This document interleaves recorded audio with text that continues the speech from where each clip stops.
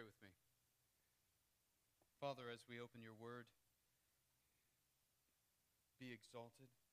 Speak to our hearts and our minds and illuminate us by the truth of your word. I pray that you would use my words, Father, for your glory. And I pray, God, that the words of my mouth and the meditations of my heart would be pleasing in your sight, O Lord, my rock and my redeemer. Now, Father, anoint my lips, anoint our ears, for it's in Christ's name we pray. Amen.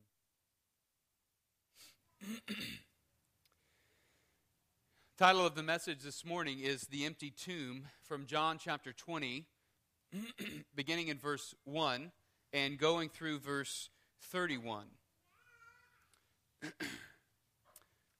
But before we read the text, the word forsaken came to mind as I was preparing and getting ready for today's sermon.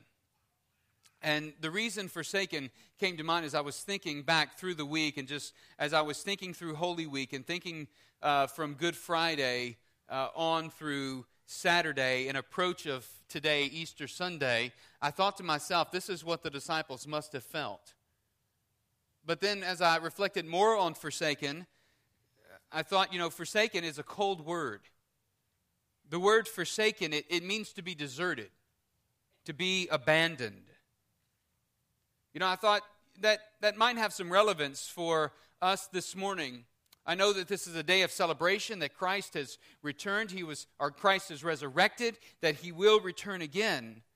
But maybe for you, as you're gathering here this morning with us to worship the Lord, maybe you've experienced this feeling also of being forsaken. Maybe you've shared something with someone in confidence and they sold you out. Maybe they did it to make themselves look better, to feel better about themselves, to be accepted by a group.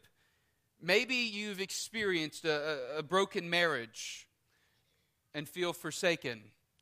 Maybe you've been wrongfully terminated from a job.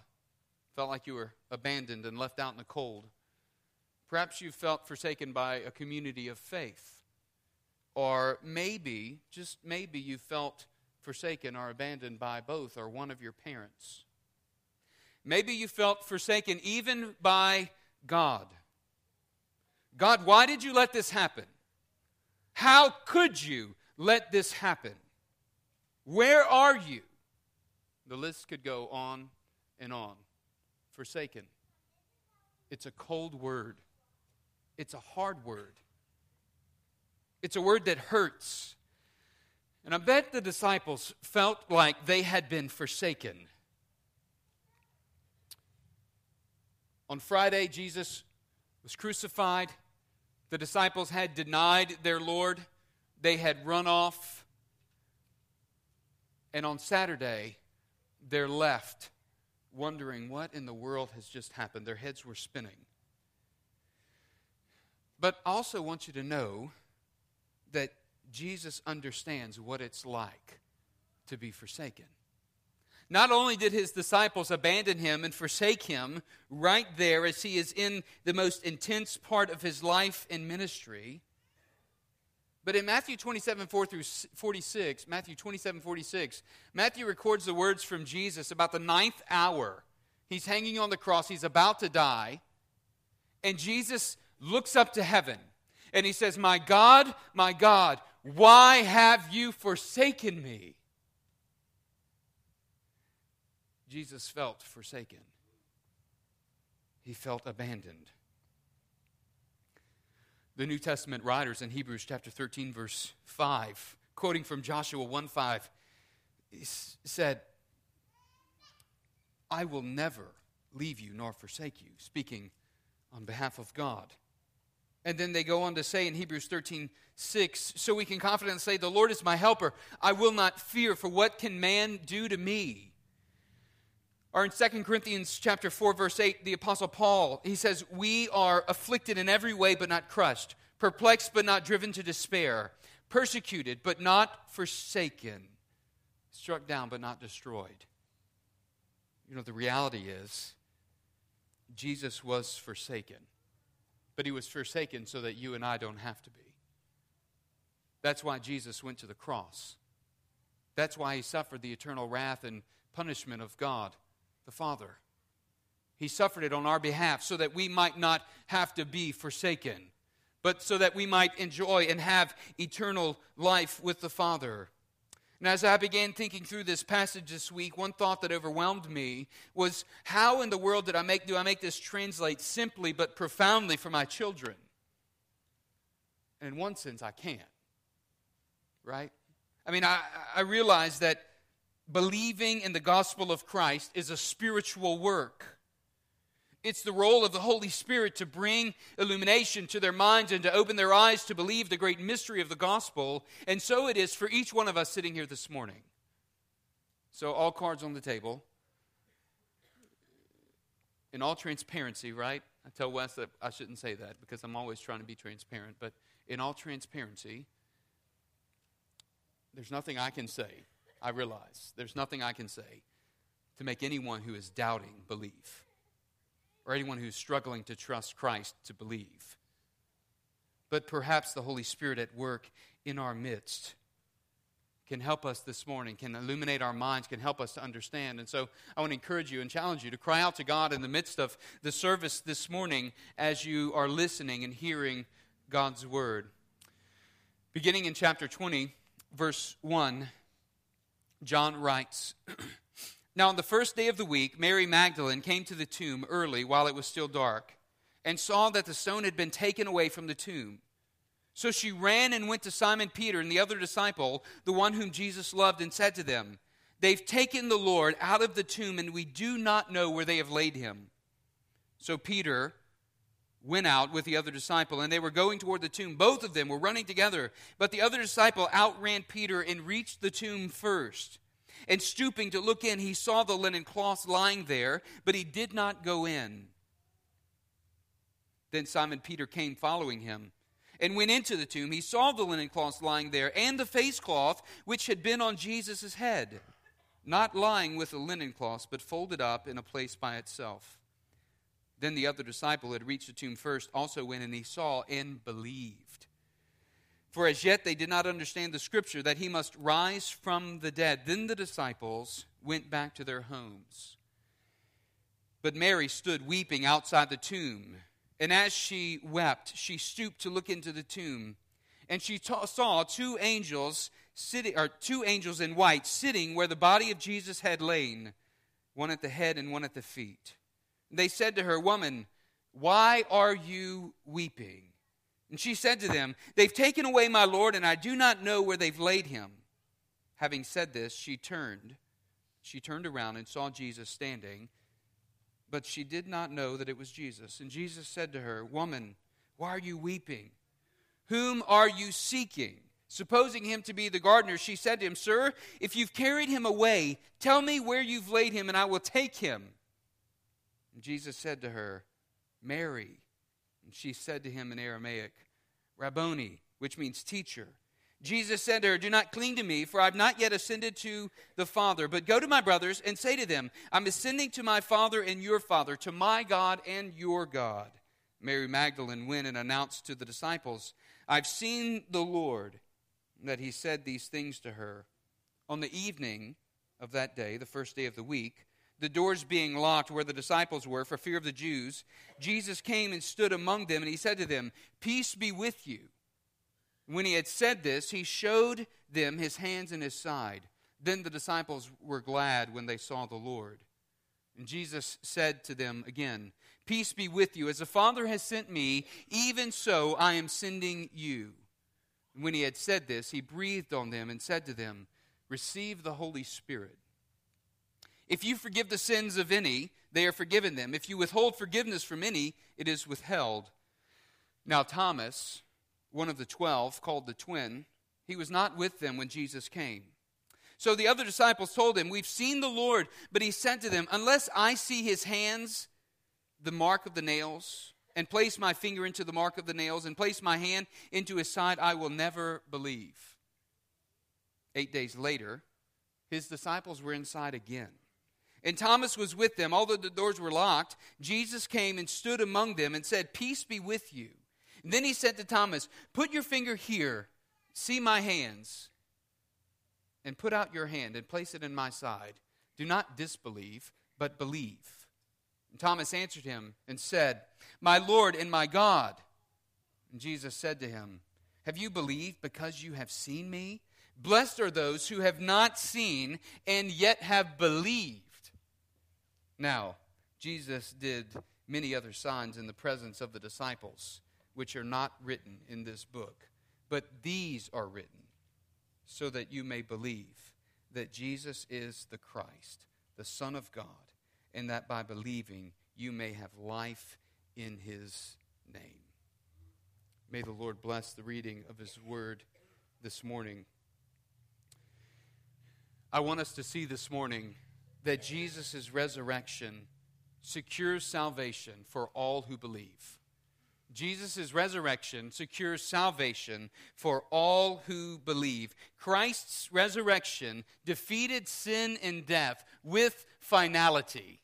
He triumphed over death and defeated Satan, man's mortal enemy.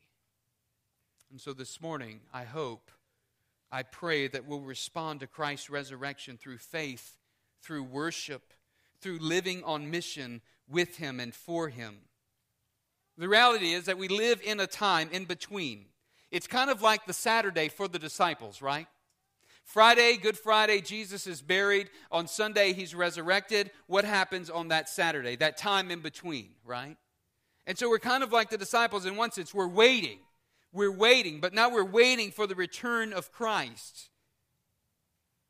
And I think the time we're in now is the time that Jesus is speaking to when He speaks to Thomas in verse 29. And He says, "Have you believed because you have seen me?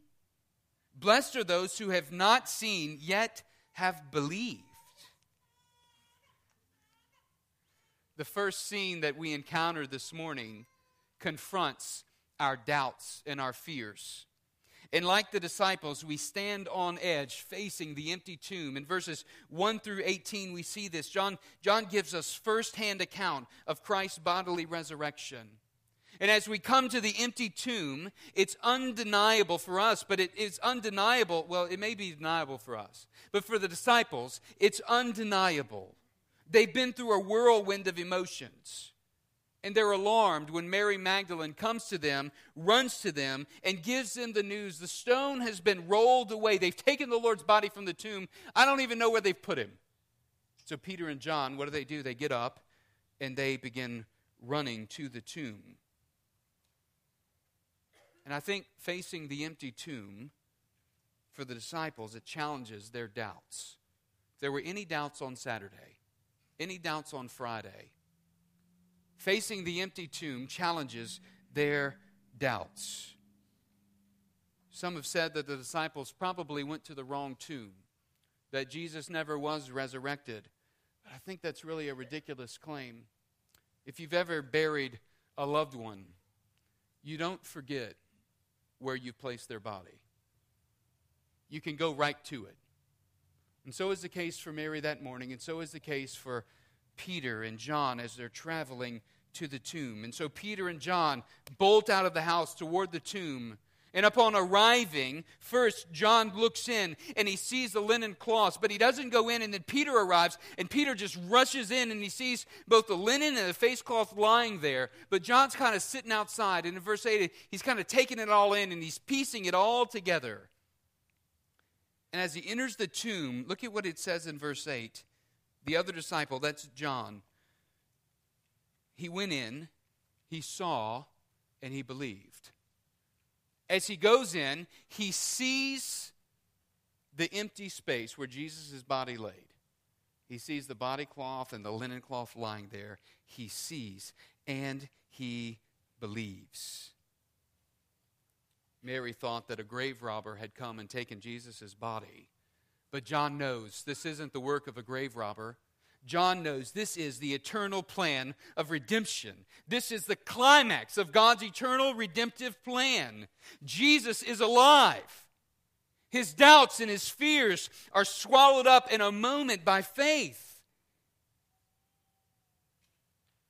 As he faces the empty tomb, he realizes that all the ministry of Christ leading up to this point is truthful, that it's real, that his power is real. Maybe you're like John this morning, and this is a great celebration for you. Or maybe you're like Mary on the inside, weeping, uncertain, full of fear and doubts. But as you come this morning to face the empty tomb, how are you going to respond?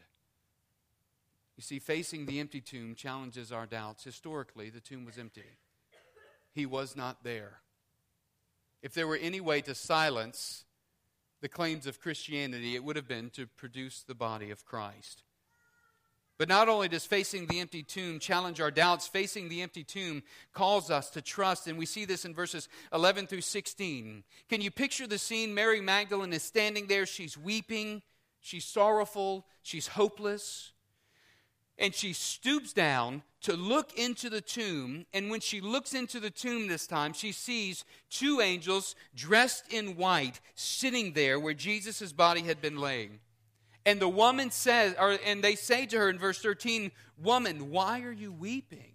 And so she responds, "They've taken my Lord's body, and I don't know where they've laid him." And in verses 14 and 15, she encounters a stranger in the garden, thinking that he's the gardener, and she asks him, "Where have you laid Jesus' body?" And it was in verse 16 that Jesus said, "Mary." She's heard that voice before. And as she heard that voice, she turns and she sees Jesus and she said, "Rabboni."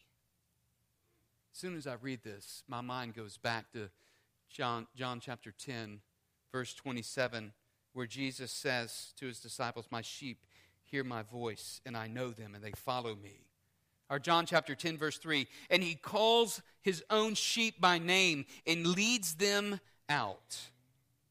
As Mary sees her resurrected Lord, her sorrow, her worry, her hopelessness ceases. The resurrection of Christ gives her great hope. I wonder if we ever feel like Mary. If you ever feel like Mary, what are those things that we worry over, that we experience sorrow over, that we feel hopeless about? It happens from early on, from early in school age it happens. When we're not invited to sleep over at our friend's house and everyone else was invited to, and we begin to worry about how people are perceiving us, right? To being persecuted for our faith as we grow older. We worry about singleness and will I ever find the right person for me? Or what will I do with my life? We struggle with our identity and feelings of insecurity. I thought I'd be better by now. What's wrong with me? What's my place in this world? Can I really make a difference? Am I spending enough time with my family? And the list just goes on and on and on like a snowball rolling downhill. We worry about aging. We worry about health. We worry about jobs. We worry about even our children going to be able to sit through Easter service, right? I mean, we worry about all these things. But I want to remind you, like Mary, when worry and doubt creep into our lives, it's a sign telling us our focus has shifted. It's telling us that we've lost sight of God's sovereign rule. We've lost sight of the all-powerful one who has in fact triumphed over the grave, who is victorious over sin and death. And so what the empty tomb is doing for Mary and for the disciples and for us this morning, it's calling us to a place of deep trust. It beckons us to see the hope of resurrection. The answer to hopelessness and to worry, to anxiety in this life is found when we trust and know the peaceful hope of Christ and his resurrection. If Christ has overcome death, we have the assurance that we as his children, will overcome the tribulations of the world. Listen to what Jesus says in John 16:33. In the world you have tribulation, but take courage. I have overcome the world. And so Jesus turns Mary's worry, our worry and sorrows, into trust and peace. You see, the empty tomb challenges our doubts, and it calls us to a life of trust, but it also calls us to spread the good news. We see this in verses 17 and 18. Have you ever been so excited that you look around and there's no one there for you to share this good news with, but you want to share it with somebody? Just anything. Like there's something great that has happened to you and you just can't wait to share it with somebody. Nowadays, we'll take a selfie and put a caption on Twitter or on Facebook, and we'll tweet something about how excited we are, right? But you know what I'm talking about. You ever get that excited? Something good happens. Maybe it's a promotion at work, or maybe it's the news of a pregnancy, or even the news of an engagement. It's something that you want to tell everyone about. It's a good thing. It's a happy thing. For Mary, Jesus' command in verses 17 and 18 to go and to share with the disciples, she receives it with that kind of urgency. Mary went and she announced this exciting news to the disciples. I've seen the Lord. He's alive. Here's what he told me to tell you. Tell my brethren. He called you brethren, guys. I've ascended to my Father and your Father, and to my God and your God. This is incredible. Jesus calls his disciples, the very ones who had abandoned him, who had forsaken him. He calls them his brothers. And he says to Mary, go and tell my brothers that my Father and your Father, my God and your God, that I'm alive, and I'm going to ascend to the Father. This is significant, that Jesus would tell the disciples that they had this relationship with the Father, that he cares that much about his creation, about his disciples, about his children.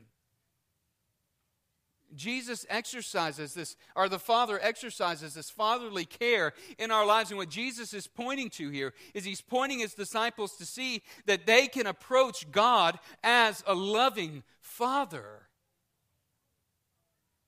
And Jesus' resurrection has made the way for us to know God, to have eternal life in God's presence. And since he bore our sins and satisfied God's wrath against us through the cross, we now have complete access to the holy presence of God. Believer, let this encourage you. You can come into God's presence. Go and tell my brethren, I've ascended to my Father and your Father, to my God and to your God. How has Christ's resurrection transformed your life, believer? Do you have this great hope? Do you know this great hope? Are you ready to share this exciting news about Christ, that he is risen, that he is alive? The empty tomb, the resurrection is such great news that it ought to excite us more than anything to tell others about the hope of eternal life. Let that sink in. In the second scene, we move to where the disciples are moved from fear to rejoicing in the second scene, verses 19 through 23. And in verses 19 through 23, we see first that joyful faith dispels fear and engages kingdom work. Joyful faith dispels fear and engages kingdom work. In verses 19 and 20, we're told the disciples were gathered in a room. They're in this upper room. The doors are locked. And why? Because they're fearing the Jews, right? That's what it says there. Because they're fearing the Jews. And Jesus shows up in the room. This is testimony of his bodily resurrection, his appearance there. He shows up in the room with his disciples, and he says to them, peace be with you. And in verse 20, it says that the disciples were glad. They rejoiced. They were glad at Jesus' presence. Jesus' resurrection dispels the disciples' fear as he fills them with joy. So should the hope of the resurrection dispel our fears and be a reason for our joyful faith. And next, what we see is Jesus commissioning the disciples. Look at what he says to them in verse 21. As the Father has sent me, even so I am sending you. Jesus came to carry out God's redemptive mission, His eternal plan of redemption. His death on the cross paid our sin debt and satisfied God's wrath against our sin. And His resurrection secured eternal life for all who believe in Him. And now He tells His disciples to live as sent ones in the world. Look there, verse 1. As the Father has sent me, even so I am sending you. Jesus told His disciples earlier in John 14:12, truly, truly, I say to you, he who believes in me, the works that I do, he will do also, and greater works than these he will do, because I go to the Father. You see, Jesus' commission to His disciples is still His commission to modern-day disciples, you and me. How then do we live out Jesus' commission? How do we live out Jesus' commission? Well, this was the point of what we walked through earlier in the year, Connect 365, right? Connect in these three areas, Christ and community and the church.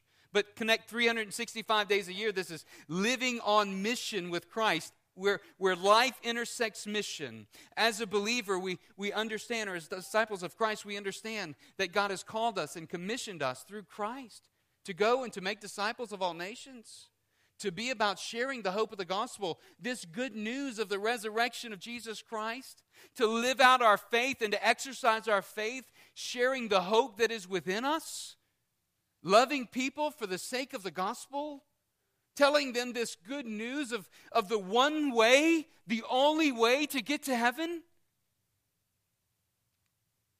So we do this as we engage our community, as we grow in Christ, every member growing, every member ministering, every member serving.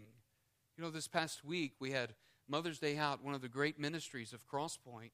And as we gathered in this room for Mother's Day Out, for the parents to watch their children perform for the Easter program, I had the opportunity to speak to probably about between 400 and 500 people, and to share the hope of the gospel and the true message of Easter. Why do we do this? Why do we invest our money and our resources in a Mother's Day Out program, in a building to house a Mother's Day Out program? We do it for the sake of the gospel, because we want to share the love of Christ with all that we come in contact. We want to share the love of Christ with the community that we live in, where God has planted us. But it's not just on the macro scale of the church, but we do this individually as well, right? In our vocation. We do this through the neighborhood associations. We do this as we invite our neighbors to sit down around the table with us, have a meal, and talk about the gospel and the resurrection of Christ. So we do this as we serve. But listen, Jesus doesn't just send the disciples on mission. Jesus empowers His disciples as they go on mission. In verses 22 and 23, we see this, that it's by the empowerment of the Holy Spirit that His disciples carry out His mission. In verse 23, verse 22, and when He had said this, He breathed on them and said to them, receive the Holy Spirit. It is by the Holy Spirit's power that He empowers His disciples to go and to proclaim this gospel. It's by the Holy Spirit's power that He equips His disciples to preach the gospel, to share testimony. And in verse 23, Jesus had already spoken that His word will judge those who reject His message on the last day. In John 12:48, he who rejects me, Jesus says, and does not receive my sayings, has one who judges him. The word I spoke is what will judge him on the last day.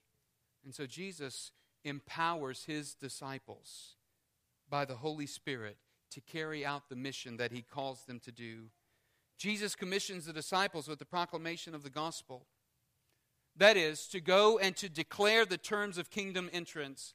And so if you hear nothing else that I say this morning, hear this. God is explicit about the terms of entrance into the kingdom. there is only one way into the kingdom of heaven. And this is what Jesus says, I am the way, the truth, and the life. And no one comes to the Father except through me. And the way to come to God is through the empty tomb. First, we have to deal with the resurrection of Christ. That he was resurrected to life. That he defeated death. And because he defeated sin and death, he has the power to give life. Because he is victorious over death.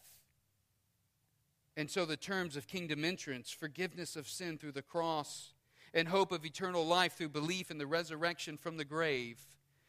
This is the Holy Spirit-filled responsibility of the church. Our role is to carry out the mission of Christ in the world, to proclaim Christ's death for the forgiveness of sin, and Christ's bodily resurrection for the hope of eternal life, so that by believing in him, people might be born again to eternal life.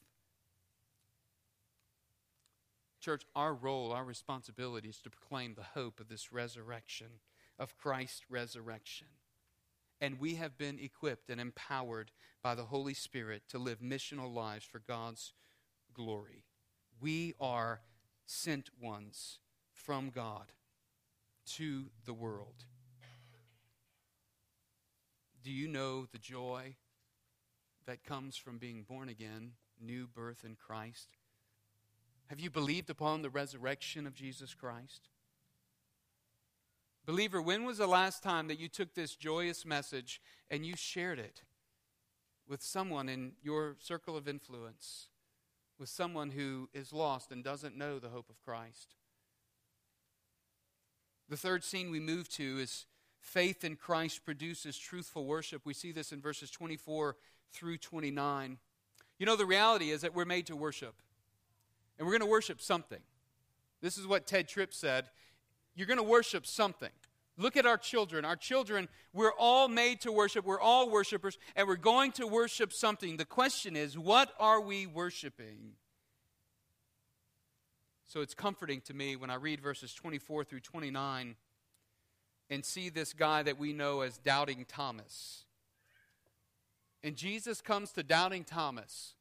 And Jesus reveals himself to Thomas and says in verse 27, put your finger here and see my hands, and put your hand and place it in my side. Do not disbelieve, but believe. And you know what Thomas answers? Thomas answers, my Lord and my God. This is an answer of worship. You know what Thomas is declaring here? Thomas is declaring that Jesus is God. He is ascribing deity to Christ, my Lord and my God. He worships. And the reason I say true worship is because Thomas makes a truthful confession about who Jesus is. Many claim to worship God, but deny the deity of Christ. And Scripture says their worship is false, it's unacceptable. You see, the gospel becomes incarnational as it's lived out in plain sight for all the world to see. And yet, what Jesus is telling Thomas there in verse 29, have you believed because you have seen me? Blessed are those who have not seen and yet believed. People come to faith by hearing the truth of God's word, and then by seeing it lived out in the world. This is a thesis of John's Gospel, verse 31.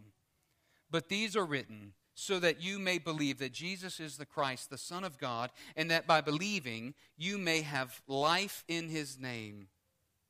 So for all who haven't seen the risen Christ, we have the written word of God, penned by men under the inspiration of the Holy Spirit. We have this so that we might believe and have life in his name. We have a sure and certain record of God's word to us, God's revelation to us. So church, our mission, as we wait for Christ's return, as we celebrate the resurrection of Christ, our mission is to exemplify truthful worship and to proclaim the truthful gospel. We are the aroma of Christ to a world full of people without hope and blinded by Satan from knowing Christ. We must be hopeful. We must be redemptive. We must be Christ-exalting and Christ-professing disciples. So the empty tomb challenges our doubts and calls us to a response. As you're confronted with or face the empty tomb this morning, how do you respond? What do you believe? The empty tomb calls us to joyful and hopeful faith. Do you know the hope and the joy that comes from Christ? There is purpose and security for eternity in Christ. And the empty tomb shows us the resurrection of Christ. And the resurrection of Christ, the resurrected Christ, commissions us to proclaim Christ's redemption to a world in need. Church, is this what we're about? Are we doing this? Are we praying in this direction? Are we trusting? Well, this morning,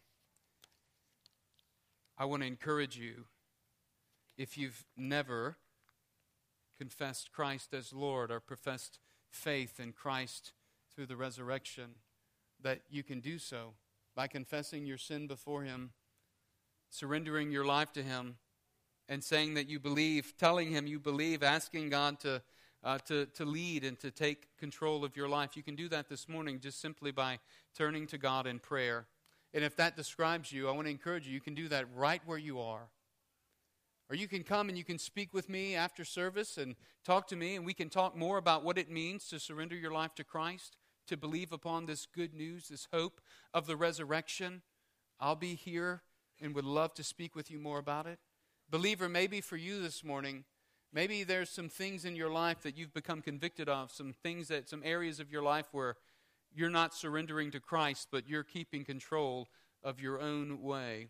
Maybe for you it looks like confessing that before the Lord, surrendering that to Him. Whatever be the case this morning, I want to encourage you to respond as the Lord is leading you. If there's conviction being brought on your heart, confess that before the Lord. Let us pray. Our Father, we thank you for the hope of the resurrection and the gospel of Jesus Christ. We thank you that we have eternal security through His death, burial, and resurrection. And I pray, Father, that you would encourage our hearts today as we think upon the empty tomb and we rejoice in the hope of eternal life that you have given us. And I pray, Father, that if there's anyone here this morning who's struggling to let go of their self-will and surrender to you, that you would strengthen them by your Holy Spirit, lead them. For it's in Christ's name we pray. Amen.